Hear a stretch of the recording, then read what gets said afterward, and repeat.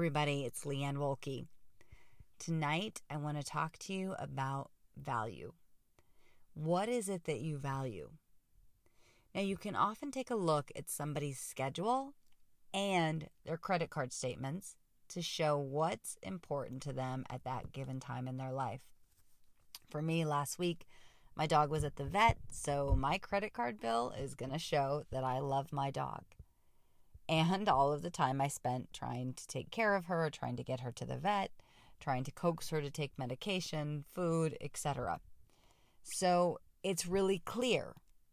Now, what I hear a lot is people will tell me, I don't have money for yoga or health or whatever the case may be.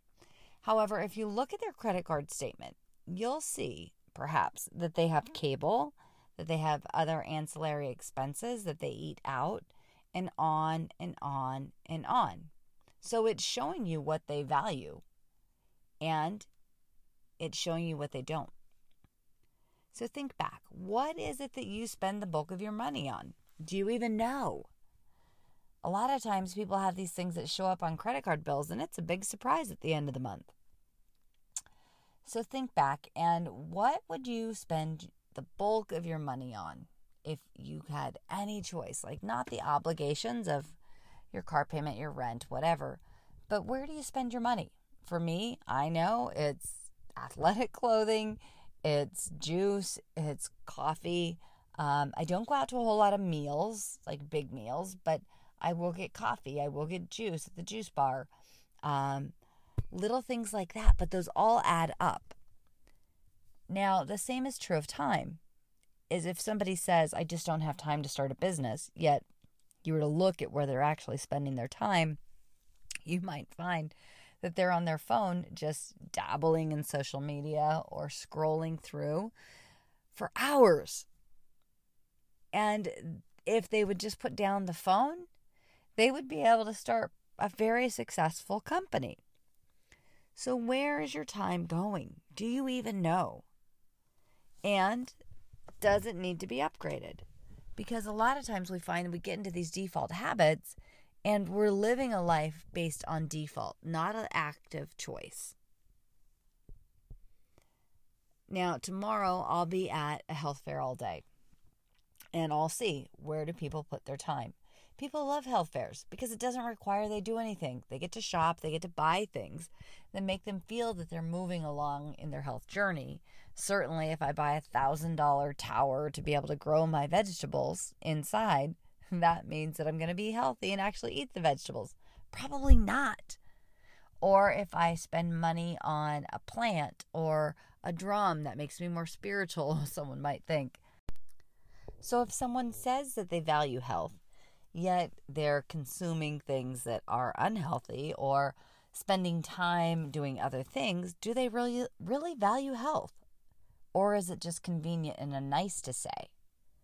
That's why you can always go back to the schedule, back to the credit cards, and look. I do that with myself sometimes. I think, where have I been spending my time? And when I look sometimes, it's like, wow, I say I want to work out more, but it looks like I've been spending more time at my computer. Now, there could be a couple reasons for that, but I need to go back and reevaluate.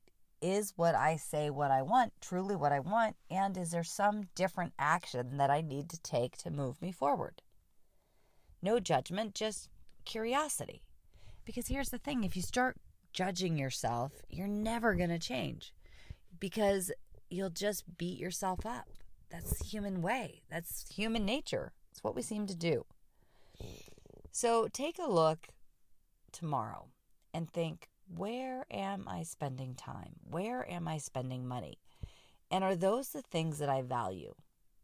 And if not, then don't spend money or time on them.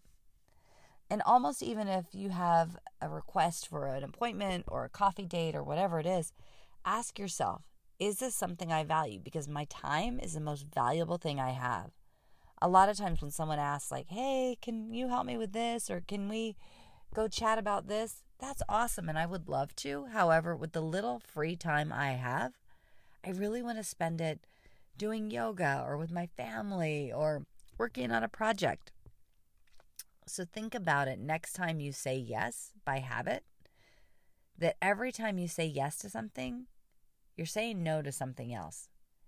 And if saying yes takes up all your time, that you can't put any time towards those things that you value, you're not living a life of your dreams. That's not what the concept of being a yes is about. Being a yes is making the higher call. It's about moving in the direction towards the things that you value and that contribute to your big dream in your life. So take a look at your credit card statements, take a look at your schedule, and get really clear. Are those the things that you value? And if you're doing things that you don't value, then go ahead and make a change. All right, that's it. Have fun with this one, and I'll talk with you soon. Bye for now.